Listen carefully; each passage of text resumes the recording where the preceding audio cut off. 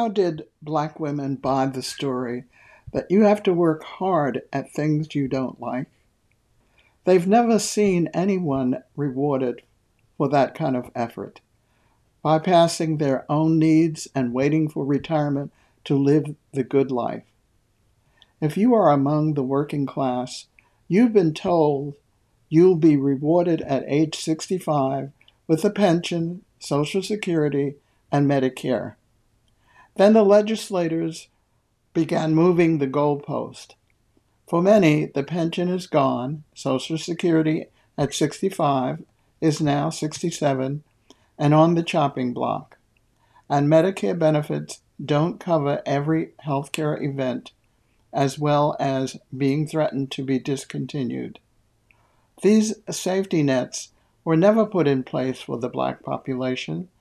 They were for a population with an expectation of living long enough to reap the benefits of health and income protection. Black women around the world are and have always been at the bottom of the food chain. When you consider what they are tasked with, you wonder how that's possible. They raise their children and sometimes others. They run their household and sometimes others. They more often than not live on limited finances while neglecting their own needs. Does this sound like what the universe had in store for you? You may be so immersed in keeping the life of yourself and family together that you are unaware of how you are being taken advantage of. You pay the salaries of these people running governmental institutions and also keeping the corporations tax-free who have a chokehold on your freedom. Be aware that these people are paid by you to run the country for your benefit, which makes you their employer, and your sweat is putting more money in the pockets of corporation owners than their families could spend for generations. Hello again to my old and new listeners. I'm Connie Lejeune, your host and producer of this podcast. I'm listening to or reading other platforms where you talk about not knowing where or how to start your 60-plus journey. My first suggestion is to listen to this podcast from episode 1. The podcast is designed to point out, focus on, and level up your strengths first. Some of you are too modest to claim your strengths and abilities. If you don't, who will? I want you to know if you can work for 40 plus years at something that didn't bring you the life you wanted, you have a whole lot of misplaced fortitude and strength. You just need a little direction, applying joy toward yourself. I don't think it's selfish to expect more good moments than bad. In fact, I think if most of your day is unhappy and unfulfilled, you will become depressed, miserable, discouraged, and unable to obtain the things that you should expect. I'll tell you why I feel equipped to pass on this information to you. I've never held a job for more than 3 months that I felt unhappy or unpaid. I've rarely, if ever, let anyone tell me or talk me into doing something that I felt in my gut was not for me. In my mind, as soon as you see a challenge, hop on it immediately so the solution doesn't begin to be impossible. A few years ago, I lost track of this mindset. I'll tell you the story of a lesson I learned. I was at a follow-up visit with my eye doctor. A couple sitting next to me in the waiting room started a conversation with me. We came around to the fact that the husband was a private pilot and flew out of a nearby airport. I said I would like to get back to flying in case there was an age limit. The husband gave me the name of the airport and the pilot in charge. I drove to the airport a few days later and met with the pilot. We talked for a while, and he said his father was still flying in his 90s.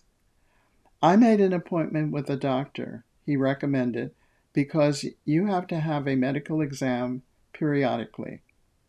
Everything was okay, except I had just been prescribed pills the Federal Aviation disallowed to renew your medical certificate. After several months of calls to the Federal Aviation to renew the certificate and asking the doctor to change my prescription, I was unable to find a way around this fiasco. I wouldn't be able to fly again. I was angry at everyone involved, including myself. I felt despair, distress, hopelessness, you name it. I had never felt this loss before. I had to find some solution. It took almost 2 years to come up with using a flight simulator. For those who don't know what this is, it's a device commercial and Air Force pilots train on. Some private pilot training schools have simulators. The problem is, it's expensive, but I felt I was onto something. I found a program I could use on my iPhone. It was better than nothing, but not good enough. I then found a company that had flight simulator equipment you could assemble, a yoke, a throttle, and rudder pedals, and use at home. You could take off and land, fly over different parts of the world, fly small and large aircraft. The lesson learned is not to wait so long in agony that you may not be able to dig yourself out of the hole you're in.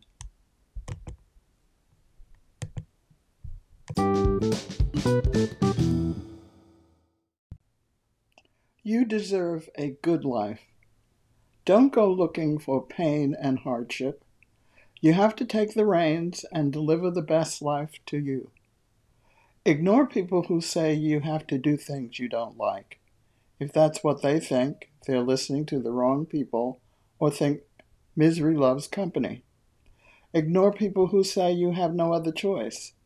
It may be the only choice they see. You're smarter than that. In prior episodes, I've pointed out that imagination is an important tool. Focus on using your imagination to lean your ladder on the wall of success, achievement, gain, and whatever else floats your boat. Dreams are not for nothing. They come to you so you can find your groove. If you think bad things can happen, then you have to believe good things can happen. A glass half full is better than a glass half empty. If you're having difficulty making your life easier, simpler, and more of what you want, then you're not spending enough time conceiving a better image. If you insist on working hard, spend the energy on what you want, and good things will follow with ease. Here is something I'd like you to ponder. There are some people who won't travel by airplane. Most of those people say it's because they're afraid the airplane will crash. Second, they don't understand how something so heavy stays in the air. There are other reasons, but let's go with these two. Of course, there are planes that crash, but compared to the number of planes in the air, it doesn't come close to the number of cars that crash. Compared to the number of highly trained pilots who never have an accident and the number of irresponsible, lousy drivers who have accidents, what could possibly make you get into a car? The second reason is the weight of an airplane that stays in the air. We know huge aircraft stay in the air, and weight is not a deterrent. It has to do with aerodynamics and the ability of the pilot. Frankly, I think people who have a fear of flying are more about fear of height than crashing or weight. To which I say, don't look out the window. Okay, it's not that simple.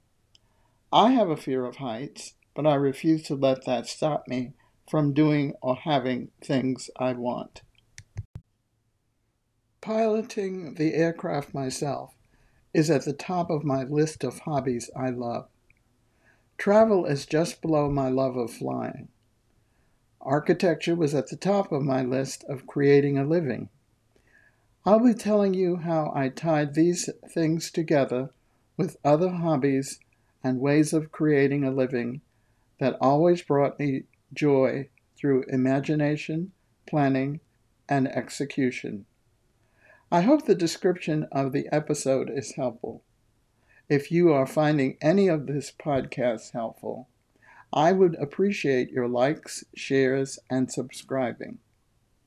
Some of the platforms you can do this are not easily found. I'm on Spotify, Apple Podcasts, and Google Podcast. Some allow you to send a voice message, and if you are okay with my including your message, I'll add you in as part of the episode. Since I talked a lot about flying, I'll end this with an old aviation saying, keep the blue side up. That means the sky is overhead.